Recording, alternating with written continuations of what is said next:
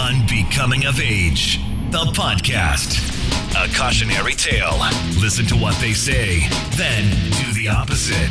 Your hosts, Colin Flynn and John M. Craig. Thank you so much for joining us. You are locked into episode 206, Unbecoming of Age, the podcast. The original gangsters of social distancing. We've been at this for a while. My name's Colin Flynn. I live in Iowa, and my co-host is Mr. John M. Craig. Hey, Colin, what's up?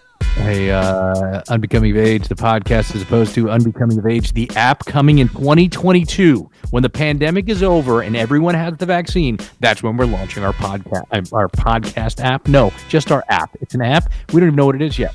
You think it's life lessons, I think, more than anything. Yeah. That sounds good. I think that works. Are you more of a cautionary tale, or am I? I'm going to go with me. I've checked. I don't have a tail that I know of. I've got a tiny little nub. Teeny. So you're predicting 2022 for this thing? Yes, of course. I've never finished anything in my life, so it's never coming. I know, yes. I saw that Fauci moved the goalposts again, and yesterday he said something to the effect that I know he'd been saying to get to herd immunity, we were supposed to be at one point, I thought he said like 50 or 60% or something like that. It was a lower number than I think it was a couple days ago. He came out and said, nope, got to be 90. Now it's got to be 90. And I was like, dude, you got to quit changing your story. This is the problem. We're going to lose trust if we haven't already in institutions like whatever these things are. And if they keep changing what they're telling us, who are we going to believe? I don't know. So yeah, I doubt that we'll ever reach 90%. I just don't think that's going to I'm not really sure. I heard an interview yesterday on NPR, and it was Jonas Salk's son, Jonas Salk, who was who created the polio vaccine. Right. Which I believe the polio vaccine, killed some people. I mean, it was contributed, but polio killed a lot more people, right? I don't even really know what polio is. It kind of predates me. Do you?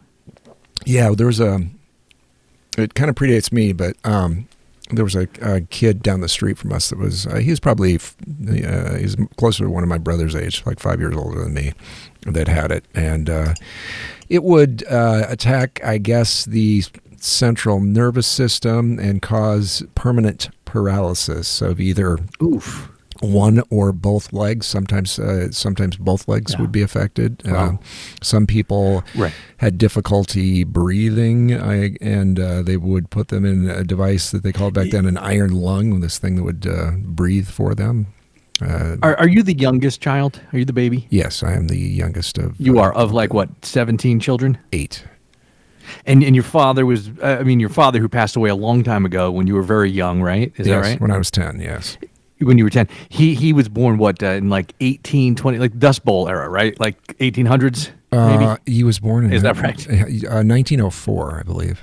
Now, okay, that was when my mother's father was born, my maternal grandfather. So he was of an age where polio was when that vaccine came out, that's a big deal. Oh, sure, yeah. My parents, everybody... More commonplace that people would have polio. The reason I mentioned this thing, though, is because of the they reached out to, Jonas Salk's son, who, like I said, is like in his 70s, seems healthy, whatever. When they first started talking about vaccines, he was very hesitant about, the possibility they would even have something that would work, and it's not something he would trust, because it took, I think, at least 5 years, maybe 7 years to develop the polio vaccine. Now, obviously, things have changed, technology has changed, but it's just still, it's a little disconcerting to be like, what? We have a vaccine in how long? 9 months?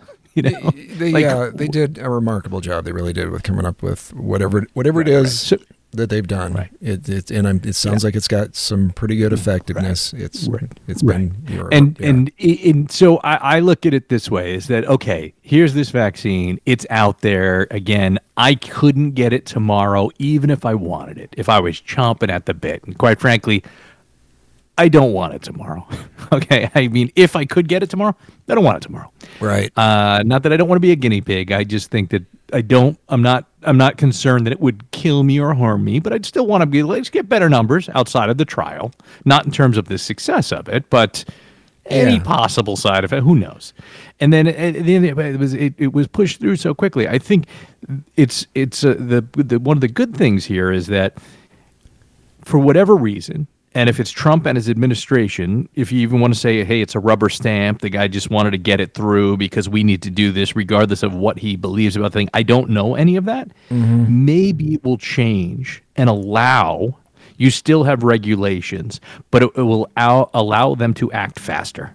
But not to fully rubber stamp it, but to get behind certain vaccines that it may be needed, right? When they need something quicker. When they need, who knows though? You know, like instead of, and I'm not saying in the past red tape has gotten in the way, because I think the Food and Drug Administration is important. Even though like the FDA approved, you know, even though I'm eating meat again, they approved, Beyond Meat and the whatever burger, the Impossible Burger. Sure, yeah. Right? There were whole regulations. You know, I'm sure it's fine. I've eaten it. I don't necessarily think it's good for me or better than me for red meat. You know, I don't know. Well, we've heard traditionally over and over and over again from the powers that be that anything that's quote unquote highly processed is bad for you. Anything that's, you know, in a bag, in a package, you know, in a box, that sort of thing, that's that's the bad stuff. That's what you're not supposed to eat. And then they come at you and say, but we've got this fake meat, and of course it bleeds. It's plant-based, but it bleeds. Yeah, what? Like meat. It's highly processed. Like, it's shit. I mean, it really is. It's got to be. Will it sustain a human? Would it keep us alive? Would it possibly, get somebody to a better place physically? I don't know. There's. So I saw Rogan was on his podcast he got in this big throwdown with the owner of Whole Foods, the guy that started Whole Foods. Is the Whole Foods guy? Is he a Texas guy, an Austin guy? I don't know for sure where he's from. I think he is. I think they're Texas based. Yeah, they argued with each other about the strange thing. Are you talking about the original founder? The original founder, that guy. Yeah, whatever his name is. Okay. Yeah. So of course, he's not the owner anymore. It's Bezos. John Mackey, is that his name? Yeah. So they were arguing about whether this Mackey made this claim that the only way to reduce heart disease or to reverse heart disease is through a plant-based diet, that they proved that. Well, sort of. He real quickly mentioned a guy named Dean Ornish, which has a book out that he published a long time ago about that concept, about this reversing heart disease thing. And I've got the book. I've actually gone through it. But okay, so a plant-based diet is part of that discussion, but it's not all of what went on with the groups that they're talking about, the Blue Zones groups and these people. They have completely, so you combine the plant-based diet with a lifestyle that is got a lot of other things going on. There's more exercise, there's more meditation. There's a lot of stuff going on there that combines to make all of this work. Well, so the guy from Whole Foods was saying, that's the only way it works. And Rogan was trying to assert that the reason that study says what it is because it hasn't been compared to another group of meat eaters that did the same thing. And Rogan was saying generally the meat eater diet, there's a lot of people that throw a lot of shit food with the meat, so they're eating crap with fast food or just bad food choices in general with the meat. And there's never been a study where you've combined a healthy type of meat with those other things, the other Blue Zone things, where if we could have a healthy type of meat combined with meditation and more exercise and more fruits and vegetables that make sense instead of the crap that goes along with a lot of European type diets. So and Mackey, the reason I had asked if the founder of Whole Foods was from Austin is because of Joe Rogan now having everything in Austin, like just out of LA and out of California. And anyway, Mackey He was a vegetarian for 30 years. Now identifies as a vegan. Yeah. Right. And that's what it says here on Wikipedia. And I would think, at least anecdotally, especially in the past, especially for a guy who's in his late 60s, that leading a vegetarian or vegan lifestyle, you would imagine that many of the people that were doing that were doing it, and they had also made other healthy, quote unquote, healthy choices, right? It was a lot harder to do, right? So you had to make conscious choices in what you were eating. I mean, this guy Mackey was part of a vegetarian co-op in the 70s as part of how he started Whole Foods. Yeah, so he was as you come up, right? But as we come up with more, as businesses, big brand food companies come up with more processed vegetarian and vegan junk food. Yeah. I think it's not as simple or as black and white. I think Rogan probably has a good point there. Yeah, so they were both right, and it was painful I had to shut it off. I was like, I can't. Were they on was he on the show? He was on Rogan, yeah. And they got. Oh, he was. Yeah. How long? Like what? How far? Because I've only recently been listening to his show. I had listened to very few entire episodes until recently. Now it's on Spotify, and I kind of, if I'm around the house doing errands, I'll just put it on. And he ends questions. He doesn't seem to know, with the exception of martial arts, mixed martial arts, comedy, he doesn't pretend to know or be an expert on anything. And there are plenty of times where something comes up. He has relationships with people that are experts on those things, and he's either had them on the show or he's friends with them. Right. So, but he seems to always put it out there as more anecdotal than anything else. Yeah. But when stuff gets into his wheelhouse and he is certain he knows about it, he doesn't fuck around. He doesn't back down. Yeah, he didn't. He kept it up with this guy, and I was like, and he was surprisingly, the interview. A friend of mine recommended the interview that he did with the former New York Times reporter who came out with those 3 pamphlets that he's been getting. I don't know the guy's name. I can't remember. I'd have to look it up now. The COVID-19. He's not a COVID-19 denier, but he definitely speaks to anti-maskers, or his studies speak to that. Oh, okay. That group. All right. I didn't see that guy. I don't know who that is. Yeah. Yeah, I listened to it, and I don't know that I felt any better listening to it than, right. than before. And I think I felt more confused. Not that I believed a lot of what he says, but I was just like, okay, I don't really know what's good or bad here. Anyway, and it was just one of those things where Rogan came back at him a couple of times. And this is the same guy that wrote a book a few years about the truth about cannabis. Like and then people hated him for that because while he may not be anti, he says, Was it Shermer? THC. I forgot the name of the book.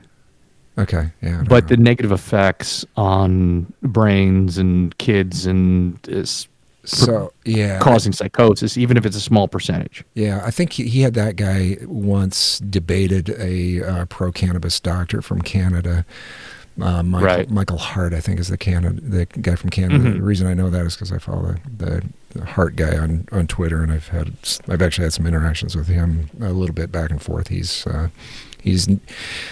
some of these guys that come on Rogan sometimes are not quite big enough that they're not so big that they can't interact or don't interact with people on social Twitter. media. Oh yeah, on Twitter. So yeah, right. Twitter in particular, and this guy has had a lot of issues on Twitter, and I think it will escalate for him after the Rogan interview, not because of anything Rogan said, right. But so this morning, first thing I sat down, started poking away at stuff for work stuff this morning, and I got a call. So on the 23rd of December, I went to my dermatologist for a regular check, and I had a skin cancer thing last July, that was removed, and so I get checks every couple of months. They're doing it for the first couple of years until you're clear of that. So I've been going in fairly regularly. So I went into the dermatologist. I chose the 8 a.m. appointment because I thought that's the safest place, safest way to go into anywhere is, when the air has been basically free of people in there for the overnight type thing. And so they're saying, if you can believe the powers that be, like you said, you hear all these different stories. But so I thought, get in there early in the morning, and that would be the best thing to be. So anyway, I got a call this morning that I have been exposed to somebody through their office. They said I had a direct exposure with somebody who's tested positive for COVID. So as far as direct exposure, there was the actual doctor, the dermatologist, there was a nurse in the room, and the only other person I would have had any direct contact with was the person that I paid the copay thing when I went out the door with and scheduled my next appointment. So I just I didn't ask them a lot of questions because, quite frankly, I don't think there's a whole lot I can do about it at this point. But the thing that was could be alarming is the fact that that was the 23rd. We did our Christmas thing. I was around pretty much everybody in my family. We did exactly the opposite of what Dr. Fauci has been telling everybody to do, which is stay away from everybody during Christmas. We didn't do that. We just didn't do it. I was like, fuck it, I'm done with it. Pretty much, I'm gonna have Christmas with the family and roll the dice. Well, so now I find out I've got I was exposed to something, and okay, so part of this being. So what day was that? That was whatever the 23rd was. It was like. I don't know. Oh, okay, yeah. A couple days before, it's like a Wednesday or something like that. So, in the room, I'm masked. They have masks on, but for a minute, they make you take your mask off, and because they want to look in your mouth and look around everything. Is when they're looking for skin cancer, they really look you up and down really well. And so I did have my mask off for I would say. Like a minute, possibly 60 seconds where there's looking around. But so, do I feel anything? No. Wait, did you get tested or No, they said I asked them what the protocol was, and she said that the contact tracing that goes on with the not the CDC but the health department, the state. Yeah. So the Health and Human Services for Iowa or whatever they call it. Right, exactly. The protocol is that I would quarantine for 2 weeks. Right. Which I don't think is right either. I think the CDC has reduced that to 10 days. Well, 7 to 10 days, 10 days with testing. It's been changing over the last. Well, it's exactly like everything. It's so goofy, some of the stuff. Well, I mean, how to confuse people more, how to confuse conspiracy theorists and rational people, reasonable, educated people. Well, yeah. Well, the conspiracy theorists kind of saved us a week ago because the CDC, a week ago, when they first were coming out with when the very first plan was being enacted, who we're going to give the vaccine to, their plan was to give it to essential workers, quote, and then they didn't define who essential workers were. And there were some areas where there was actually initially some vaccines that were being doled out to people that had about 0% chance of contracting or even spreading this to anybody who should be getting it, which are anybody over 65 with compromised health. Those are the people that should be getting the fucking vaccine ahead of everybody else, including healthcare workers at that point. If you have a healthcare worker that's 25 years old, fit as a fiddle, has been around people for all this time and hasn't gotten it yet, they should be further down the line than some old person that's potentially going to fucking die of this. So anyway, there were these conspiracy theorists that, if you want to call them that were initially a week ago, they were like, hey, what the fuck are you guys doing? This is completely wrong. You're going to kill thousands more are going to die because of this dumb way you're rolling this out. Well, the CDC decided, wait, maybe we should take a look at this, and they changed their plan. But they were rolling with something that was completely fucking crazy. Their idea, this is the fucking FDA, CDC, Fauci, the whole bunch, were rolling with something that was so fucking erroneous and so far off base as how they were supposed to do it that it boggles the mind that they could have even gone down that path for a fucking second. Ridiculous. I mean, crazy fucking batshit stupid way to have started things. So yeah, if you want people to be suspicious now about should we get it or who should be getting it, well, you've helped out a lot. You've really, government, you've done a great job of fucking that up after everything else. Blame whoever you want on that, but Jesus Christ. Anyway, so yeah, I've been exposed. I've exposed potentially. So they're saying you should quarantine, and if you feel any symptoms, then get tested. But no need at this point to get tested. So I'm just, yeah, that thing is that's an interesting one. I mean, it was like they say we don't want you to be tested because we don't know that you'd even have it if you were exposed. Like, again, I didn't really want to get into COVID again because of my confusion over all of it. Yeah, me too. And it's and again, I just sort of came here. My fault. Rogan's fault. Hold on, let me see. My sister here's one for you because we're here. Fuck it, because we're here. Yeah. My sister sent me a message the other day, and she wrote, this is, I guess, on Christmas later in the day, and I had seen my sister and nephew. It said, this COVID stuff is very confusing. Startling discovery reveals an asymptomatic coronavirus patient was contagious for 70 days. Now, of course, this was a link on Facebook. Yeah. She's like, and now I'm looking at it, and I'm like, and then the website, bgr.com, I'm like, not sure what that is. I wasn't necessarily saying it's not true, right? This one story. But contextually, let's see. So I wrote, it reads as legit, seems incredibly rare that this type of case, and it seems that it's incredibly rare. She's like, I hope so. Just read a friend's poem about her COVID experience. This is my sister. My sister has friends that will write a poem about their COVID experience. Anyway, just to paint a little bit of a picture. That's not a judgment. That's just an observation. Right. And it will paint a picture for some. If you judge, that's for you. Because I'm going to tell you, if I had a friend that wrote a poem about their COVID experience, that better be the best fucking poem I've ever read. Otherwise, unfriended. And then I'd be like, why the fuck am I still on Facebook? Hope now they then quarantine and will be out of quarantine tomorrow. Her Facebook friend commented about her own asymptomatic case, so I checked her page. It's relatively public because I learned and one of her friends posted that article in response to something and be like, there's no context to how this article was posted and what my takeaway is supposed to be. Like, what am I supposed to do? Just be more scared now? Right, like every time I go out, like I'm around, that person's fucking asymptomatic. Get away from me, COVID. Get away. You know what I mean? Like I can't. I just, yeah. I'm okay not going to a concert. I'm okay not going out to movies. I'm okay not doing that. I still want to go to, you know what I mean? Like I'm okay wearing the mask. Yeah. I'm okay with all of that. So, but that one story doesn't tell me that it's transmitted by asymptomatic people all the time.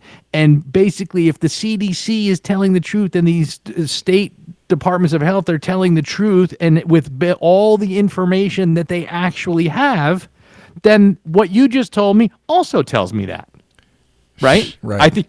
Don't you think that's a logical conclusion?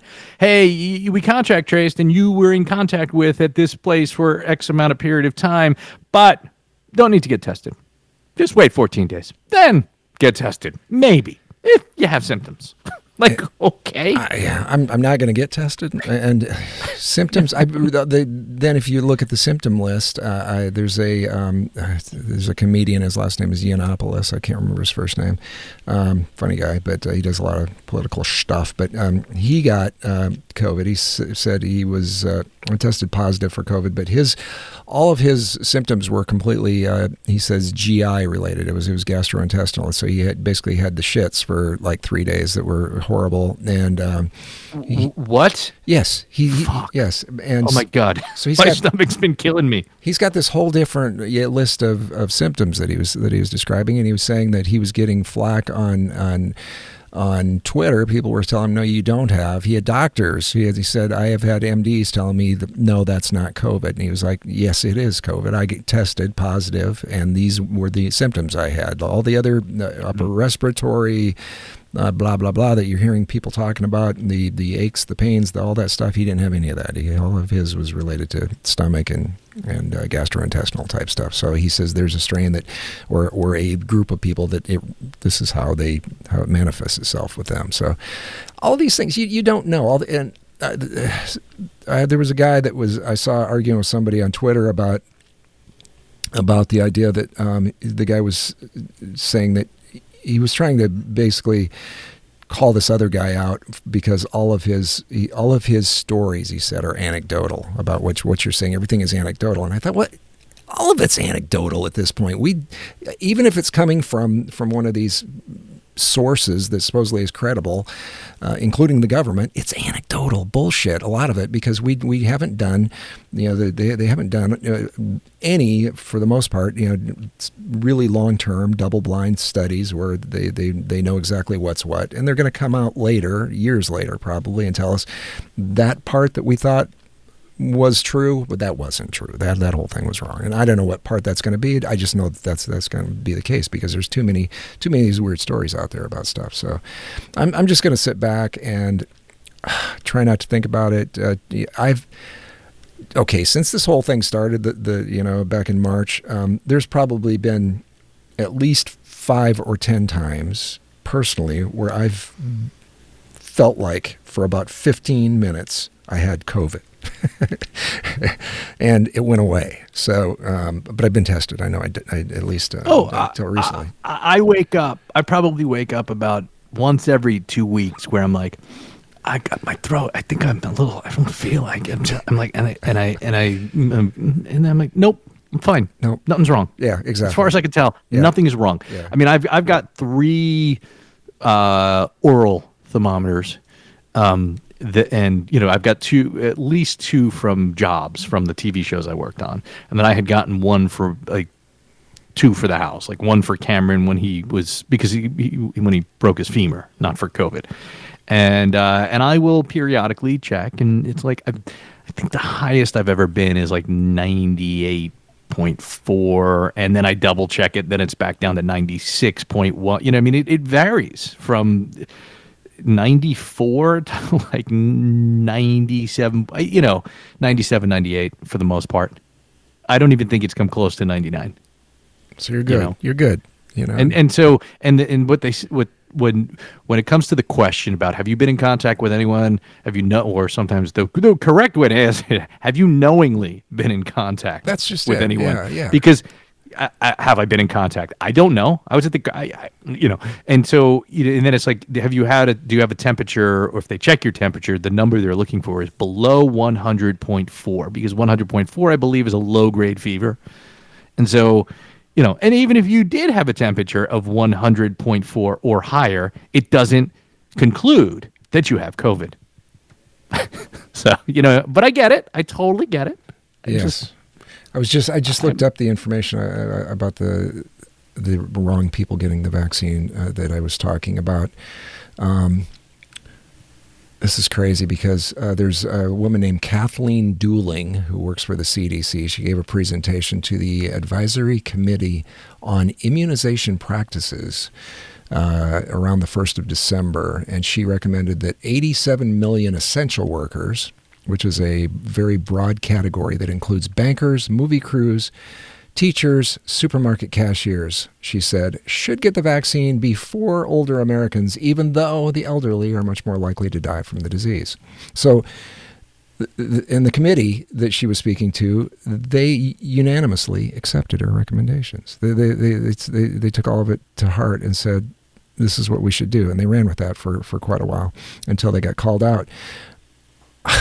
So the notion that we're all hiding under rocks and we're all covering up because this is killing primarily old people, I guess we throw that over our shoulder at that point and say, okay, we're just going to immunize ourselves. Well, so who was this woman who was advising the whole committee before they were called out? She's a CDC official. Her name's Kathleen Dooling. Was the one that was giving this presentation to the advisories. I guess this is ACIP, Advisory Committee on Immunization Practices, which is some governmental agency.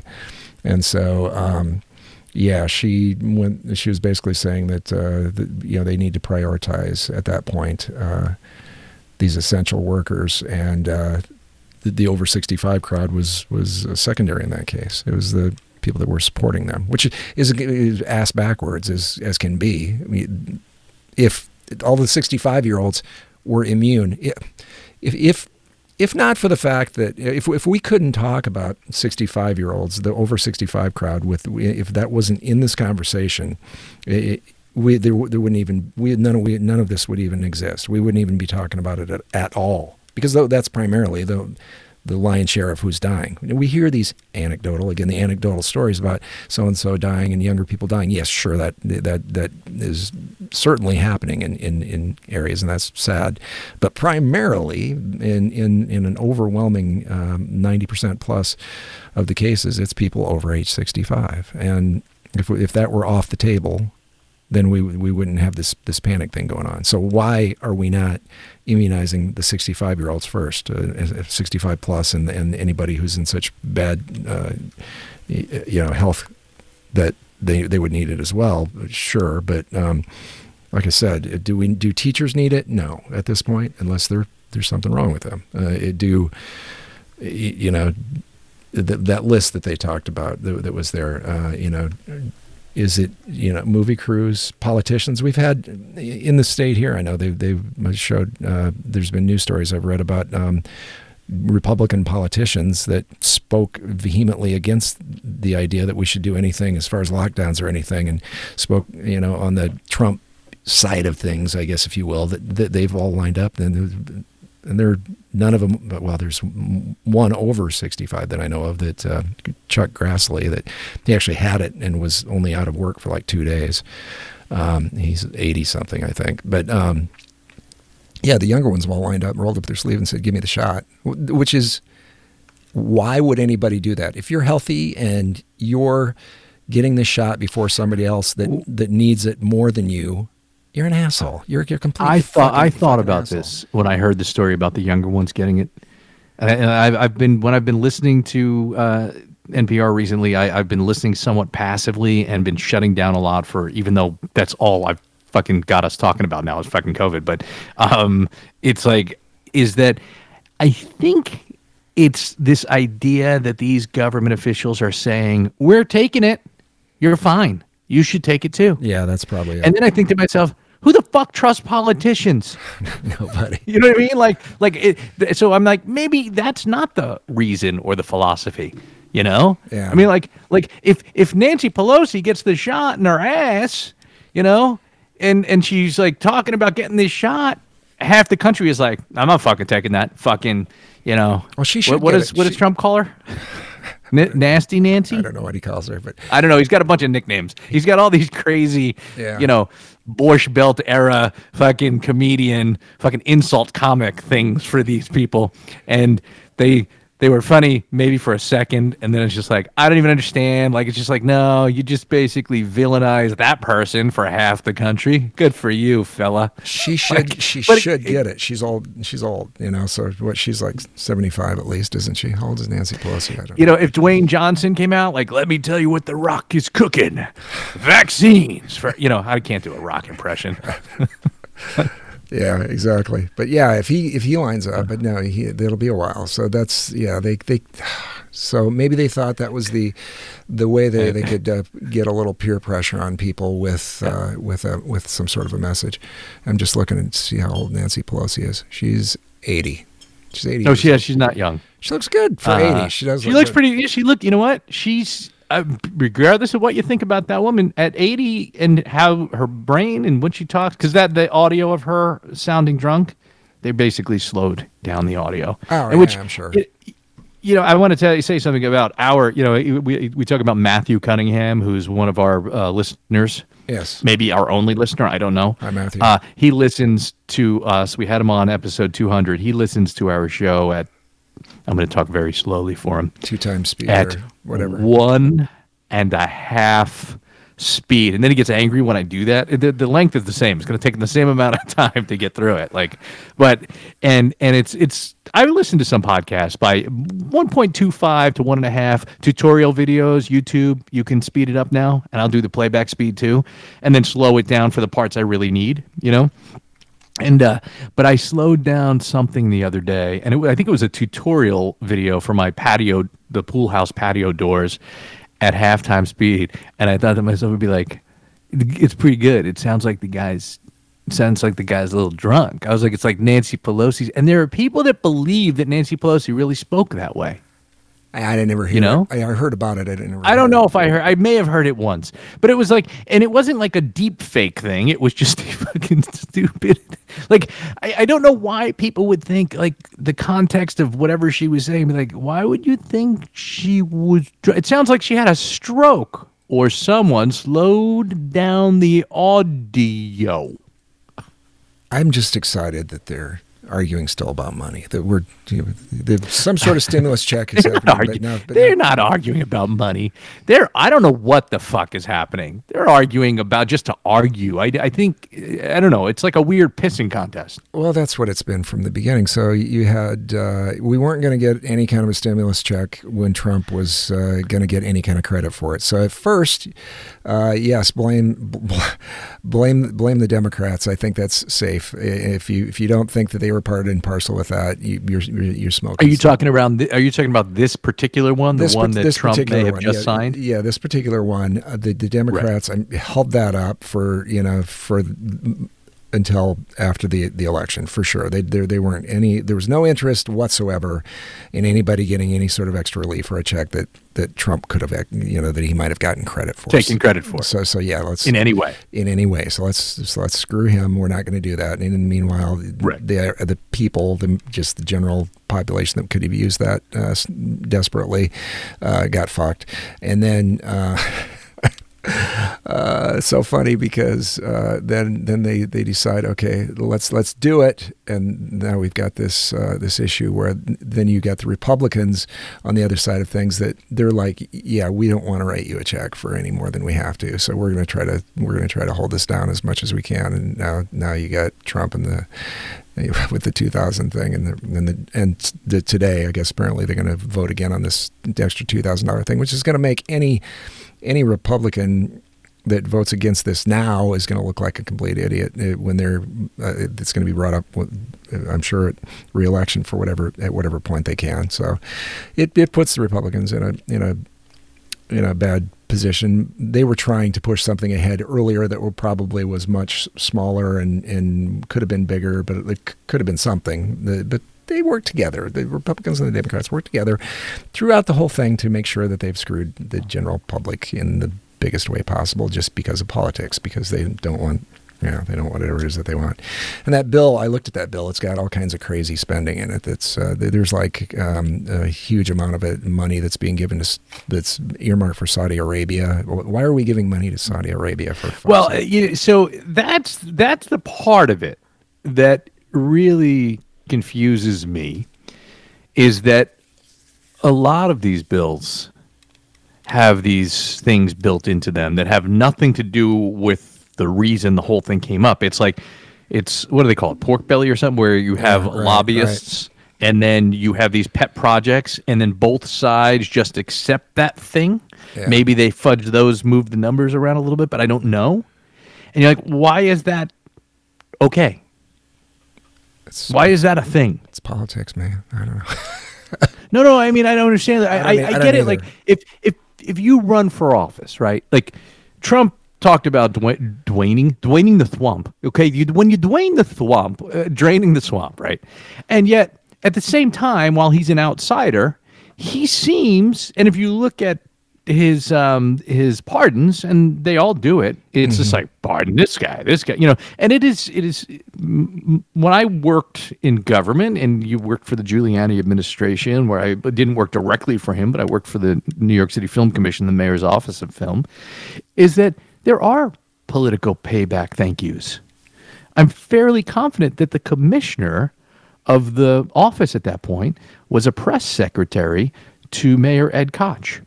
And I'm fairly confident that Mayor Koch supported Giuliani when Giuliani won. And I don't think he had any connections, as the district attorney for, Southern New York, for New York City, So I don't think he had any connections to the film television world. So he took this woman and made her, not because he owed her anything, but I could be wrong about that. But regardless, that type of thing happens. Yes, for sure. And has happened for a long time. And, it's, why do you think people who own large companies donate to a political party? If I don't know, I've never owned anything big. I've owned a house, really, but it was really the bank. But I've never owned anything like a company, a business. But if I did, I don't know that I'd want anyone to. I have a podcast, and I don't really want anyone to know my politics. I want them to think that I'm like a pretty reasonable, rational centrist, and I'm not. I'm fucking crazy. I'm the cautionary tale, but I want to hide that. This is not about truth. But again, why would you want people to know that you don't like gays? Don't you want the gays' money is the same money that you and I spend? Are you talking about? I want your money. I want your gay money. Are you talking about Hobby Lobby or something, or why they would? I'm talking Hobby Lobby, Chick-fil-A, that little bakery that wouldn't do the gay wedding cake. Yeah. Like, if you take your religious beliefs so seriously that you won't make a cake, move the fuck out of this country. Fuck you. Fuck you and your dumb cake. You have the right to do that, but you're an asshole. So you have a business. The guy, there's a guy from one of the founders of Vice, Vice.com. Was on Rogan, and he. Which one? Not Gavin. No, not him. Not Proud Boy guy. Not Proud Boy guys. One of the other ones. How many founded it? Were there two of them that founded it? I think it was two. So it's the other guy. I think, but I don't know. I think they're both Canadian, right? I believe so. Yeah. Shane Smith. Shane Smith is like the big white guy with the beard. Gavin McInnes, and then there's Sarush Alvi. I think I can't remember if he's got a beard, but he wrote a book recently. He's got a book out now. I think it's something about, it's got something about billion in the title of it. But his theory is that we need to make the United States much bigger. And I think I've thought about that a lot since he gave some very thin, not well thought out ideas about how the whole thing would happen. I could tell there was a lot of ignorance about the way things, because he and Rogan got into a discussion about cropland and feeding people, and Rogan tried to sound like he knew more about some things than he actually did, because he said some things that were completely erroneous. And the reason I say it is because I live in the middle of farm country, and here we know a little bit about why crops are what they are in some areas, and why we grow a lot of things that aren't really food. Farmers grow a lot of things that aren't so much about feeding America as much as ethanol, creating fuel, which is and that's an industry that's propped up by completely by the government and by false commodities that aren't real, that sort of thing. But the idea that we would make the country a lot bigger is, it's antithetical to a lot of thinking that we've where we've been, and at least the way people would want us to think. That's like overcrowding and overpopulation, and there's too many people, and we need to reduce this and reduce that, which is I don't think is actually. The overcrowding thing, not the case. I just drove down to Florida and back and covered the United States north and south, right through the middle. I've done out to the East Coast thing the year before that and seen a lot of the country. I've been in most states. There's a shit ton of room. It's a shit ton of resources too, and a lot of places people could stay, and a lot of people where we could have bigger cities, and where we could, if we're worried about China being an existential threat, being too big, and they've got so many more people than us, we could solve that. We really could. We need to let more people in. We need, like you said, if you think that way, if you're that kind of person, yeah. Right, we can really gain from others, unless, of course, we feel threatened by others. Well, that's part of thinking. I mean, it's not. It wouldn't be a willy-nilly open door. Anyone could come in. There still have to be some level of rules, right? And then there are going to be some people that are going to have money, privilege, contacts to break them rules. As always, right? like you said. Most likely. Yeah. I don't know that will ever change. But that should never be the rule. I think it's going to have to. I think it's if we're going to support like something like Social Security when it gets to a point where they start really taking a hard look at how that's funded and the amount of people that we need to, the inverted pyramid theory that makes that work. We need more. We need more youth, and a quick way to do that would be to bring in. From Latin America, from South America, as many people as we feel are good citizens. You don't want to let the criminals in for sure. But if we there's I think a very mistaken theory amongst a lot of people as far as immigration that I've heard from a lot of politicians on both sides of the fence talk about the idea that we're going to bring in. People from other countries that are basically white collar, educated people. We're going to bring in the people that are the smart people from the other countries, quote unquote smart. I don't mean that they're actually smarter than somebody that has a roofing company or is a drywaller or somebody in the building trades or something like that. We had a big natural disaster here with the windstorm over the summer, and I can tell you that if not for the Latino community that has been hard at work in this area putting on roofs on houses, we would be in rough shape because there is no answer to that workforce in the United States. It doesn't exist. I was down in Florida on vacation where they had Hurricane Sally had just rolled through there in September. And same thing going on down there. Roofs torn up all over, and everybody that's up on the roof is a brown-skinned person up there working their ass off, doing things. Are they taking a job away from somebody? No, I don't think so. And there's some people might argue that. Yep. But I would beg to differ. I think if you're an Anglo, if you're a white guy or a black guy, if you're an American that's here, you've been here legally doing whatever it is you can do, you could start a business here in Cedar Rapids, Iowa right now, doing contracting, being a construction guy, fixing homes, cutting down trees, clearing up the crap that's still all over, and you would be very, you could do well, I guess, put it that way. You could make money doing it. My brother-in-law went into business for himself after this natural event here because he decided that the company he was working for, he could do the same sort of thing on his own, control his life a little bit more, launched a business after a disaster. He's doing well. Anybody could do that. If you have a pickup and a shovel, a chainsaw, not much. I paid a guy, I had a guy come by. Our tree in front one of them was still damaged, and one had gone down, but the other one was damaged and was still there. And I had a guy come by he was driving a VW Jetta. No, it was a Passat diesel. It was about 5 different colors, and he was a Latino dude. Wait, how'd you find this dude? He drove by. He door knocked. He drove by the house. Saw He saw that the tree was kind of jacked up. He just door knocked. He came up to the door and he said, "Hi, my name is Leo." He had an accent. I don't think he was a Native American. I'm just saying. Okay. He's got an Anglo girlfriend, significant other, wife, somebody with him. She's along. She's the helper. They both are on the doorstep. Nice guy. He says, "I can finish this because if you want to take this tree down, I can finish what's there, get rid of the rest of it, and it will only cost you $200 to do that. I'll get it down by the street where the city's going to come by and take it all away because we're still got all this removal stuff going on." So I look at the guy, I look at his car, and I look at him, and I go, "You got insurance?" He goes, "Yes, yes, I do." And he was, I just believed that he had insurance. I don't know.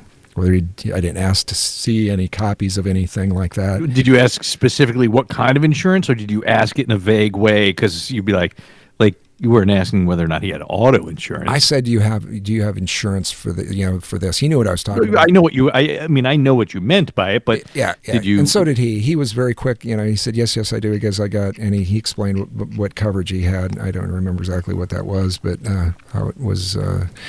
What he explained, but I was convinced it ticked the box. It was okay for you. Ticked the box. So he gets out out of his car, out of like I said, a Passat. He pulls out of the back a couple of big chainsaws, and he gets a bunch of ropes out, and starts throwing ropes up in the tree, and his wife is pulling on one rope, and he puts on these climbing peg things on his feet and skinnies up the tree. And I look up, and in about 20 seconds, he is up at a level higher than the upper windows of our house, of a 2-story house, and he's cutting branches off, and he's got this rope stuff hooked up so that when anything falls, it doesn't actually hit the ground. It's held up by a rope. It was amazing. The guy was, but he's out door knocking with a chainsaw, and I'm like,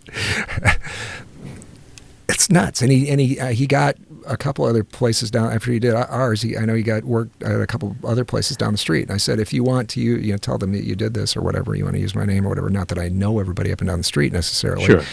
Go ahead and tell them that's fine. Right. I'll give you a Yelp review. Yes. Yeah. But the point is positive. The point is, there weren't a lot of other people door knocking for the tree business. Did you look into it? But did you look into pricing for removal or no? I had another guy come by at the beginning of all of this, and I'd gotten a quote from another guy for $2,000, and I think we had another person that quoted us like less than that, but I can't remember what it was. It was like $1,200 or $1,400 or something. But still, much higher than the 200. And how long did it take this guy? I'm sorry I derailed you, but how long did it take this guy to do this? He was out there maybe an hour total, getting the whole thing down and moved close enough to he cut it up in enough pieces that he and his wife were able to get it close enough to where the city will come by with their big apparatus that they're using to pick all this stuff up. They can pick up major big hunks of trees. Yeah, did he have a business card? He did. Yeah, he did. He did? Yeah. Did he have a company name, or you just had what he did? Let me see. Do I have that? I'm just curious because I wonder, you mentioned that the chainsaw, right? You said there were multiple chainsaws? Yeah, he had a couple chainsaws in the back. And did his lady use a chainsaw as well, or you don't know? I didn't see her using one. OLC Tree Service. And now these things that he used to shimmy up the tree. I mean, because it's not like this guy that morning said, "I'm going out and getting a chainsaw and some tree shimmies and going to start this business," right? Highly unlikely. No, he had the ropes and all the harnesses and all the, it was all of that, right? Because again, have you ever used a chainsaw? Oh yeah, I had to use one a shit ton. Scary as fuck. Yeah, I had to learn the whole chainsaw biz this summer. They can kick back on you. Yeah, it's the only. They're very powerful. This was the only option we had this summer was you had to cut your way out, literally out of the. You had to move trees from in front of the front door to get outside. You know what's great about me is you learn stuff from me. I just said a chainsaw is very powerful. It can cut down a fucking tree that's been up for fucking 200 years, and it's like a redwood in a matter of minutes. Yeah. Of course it's very powerful. My point is that they scare the fuck out of me. They should scare you the fuck out of you. They're dangerous. I don't ever want to use one. Yeah. I'm just trying to say that this Leo knew what he was fucking doing. I've used one a lot more than I cared to. But yeah. It's you just kind of, when you get in a big enough event, you learn that you got to learn about this shit, and that's what was forced upon us. So we had the Amish days for a while there, where it was there's a lot of tree cutting going on, and nobody to do it except for yourself. It was like if you're gonna make it happen, you just had to go find a chainsaw and figure it out, which took some doing. So yeah, I've gotten I wouldn't say comfortable using one necessarily because they are dangerous, but I've put a lot of hours on the one that I've got. So we had a lot of stuff down. Everybody did. It was crazy. When we were down in Florida with the Hurricane Sally, and everybody was like, when you're down there, it's the first bigger hurricane they've had since I think 2004 or something. So they've been 16 years since their last hurricane event at this spot in Florida along the Panhandle there. And it was a hurricane. It was a big deal. They had a lot of storm surge type damage and stuff, but there was wind damage. But as we were driving around, I was thinking, oh God, we got hit way worse than this. We did. Seriously, we did. It was like way more damage than what they had. So, and much more widespread. Ours was just everywhere. But yikes, it's like it's been one of those things. So it made me feel. I guess I had a lot of empathy for them. A lot of. It's like, okay, I get it. I know where you guys are coming from. And like I said, the rooftops were full of people. We need more people here in the United States. We need to increase the. I would like to see, like this guy's book. I would like to see that happen. 10 times the population. Yeah. If you want to truly make America great, is like make sure that every citizen that's here, regardless of their background, is willing to roll their sleeves up and fucking do a job and work fucking hard. Well, right? I mean, not everyone is cut out to do manual labor. Not everybody's able, yeah. And it's like, it's sort of, I would say it's somewhat sort of the American dream that a guy, regardless of where he's from, and we don't know where Leo is from, but it would seem he was not born in America, or, this guy did his thing. Who knows? Yeah, he could be fourth generation tree cutter. I think he was from Although his rates are really low for fourth generation. Central America somewhere. I don't think he was Mexican. On the back of his card, right. On the back of his card, he's got a slogan. His slogan is "Tie it high, comma, cut it low!" Exclamation point.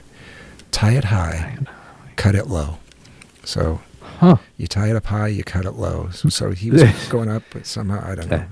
I couldn't. How many colors was his car painted, and was there a pattern to his car? Was it like a camouflage thing? No, it was just like he had two different colored front fenders on it. The hood, so he had like a black and a white front fender, a red hood. I think the car was blue. The trunk deck lid, I think, was a different color. He was hodgepodging this vehicle together, and it was a diesel. And it was a little bit throaty sounding. So he had, it was a maybe $1,000 shit box he was driving around in that he was trying to fix up, and he was working his ass off out, nice. Cutting down trees, doing what he had to do, swinging around way the hell up in the air with his wife down there holding a rope while he was doing it, and he's got a chainsaw hanging out. I've got a video of one of the branches going loose. I'll post the video on our Instagram. It'll show you how high up this guy was and the crazy shit he was doing. I looked at it at one point and I was like, I can't watch. It's like, okay, like you said, chainsaw's dangerous. What about a chainsaw that's hanging from a rope that is connected to your belt somehow? He's got this belt thing on, and he's got a rope on that, and he's got a chainsaw on that, and he goes up the tree. He starts the chainsaw. Chainsaw's running. He hangs it off of so a running chainsaw is hanging off a rope that's tied to his belt.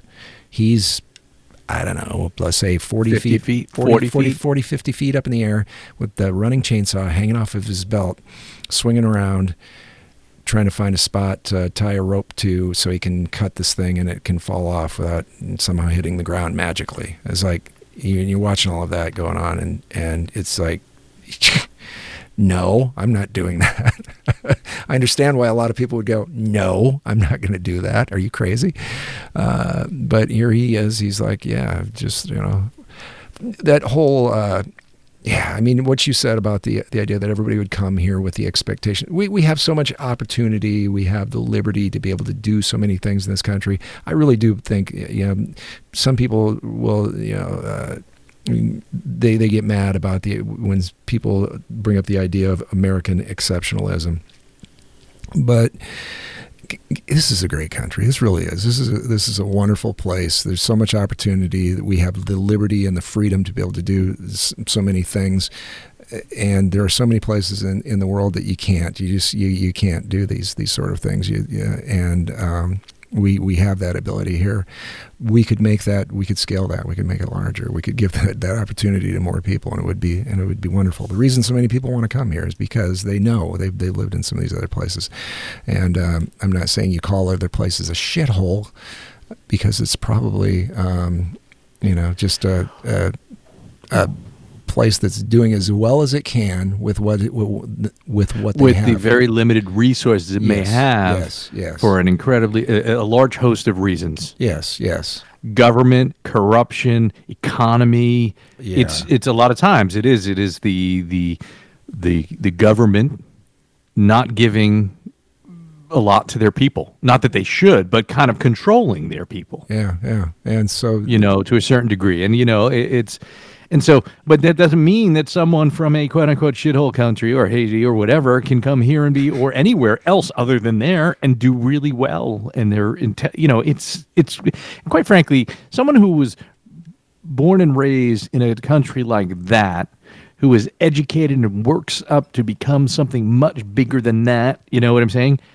It's like, I have a lot of respect for anyone that does that anywhere. Yes, right? Yes, for sure. But not because they were born into some level of privilege or had money and resources, et cetera, et cetera. I mean, forget whatever I say, white privilege and this, that, and the other. I mean, it's not about white privilege. It's about privilege, period. Well, Kamala Harris has privilege. She seems to always have had privilege to a certain degree. Well, has she been Yeah, well, she's probably... But that doesn't mean I have a problem with her or fuck Kamala Harris. Good for her. She's, as an American, we have a privilege that other people from other countries don't have by being American. Does that mean it's equal? No, that's not the case for sure. But there is an advantage there, obviously, that we have that ability. We have in place social structures and welfare systems and whatever you want to call it, assistance for those in need. And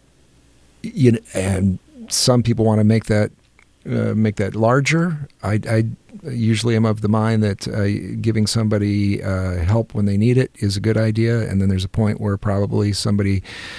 I don't adhere to that from each according to their abilities, to each according to their needs. The communist thing. Do I think that's right? No, because there's nothing somewhere in there. There's an effort that needs to be involved. From their effort is where it all stems, and push that effort in whatever direction you want to. Whether it's climbing a tree with a chainsaw, that's crazy in my mind. That's not an effort I want to make. Oh God, no. But no, I'm never. I mean, I have climbed a tree when I was like 7, and it was fun. But now, with a chainsaw, if I can't reach that branch, even if I could reach the branch, I'm like, no, I'm not going to climb that tree.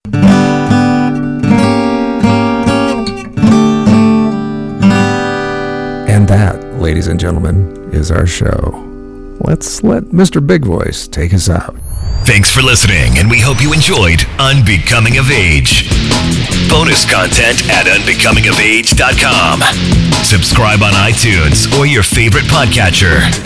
Find us on social media at Unbecoming of Age. And sometimes when we touch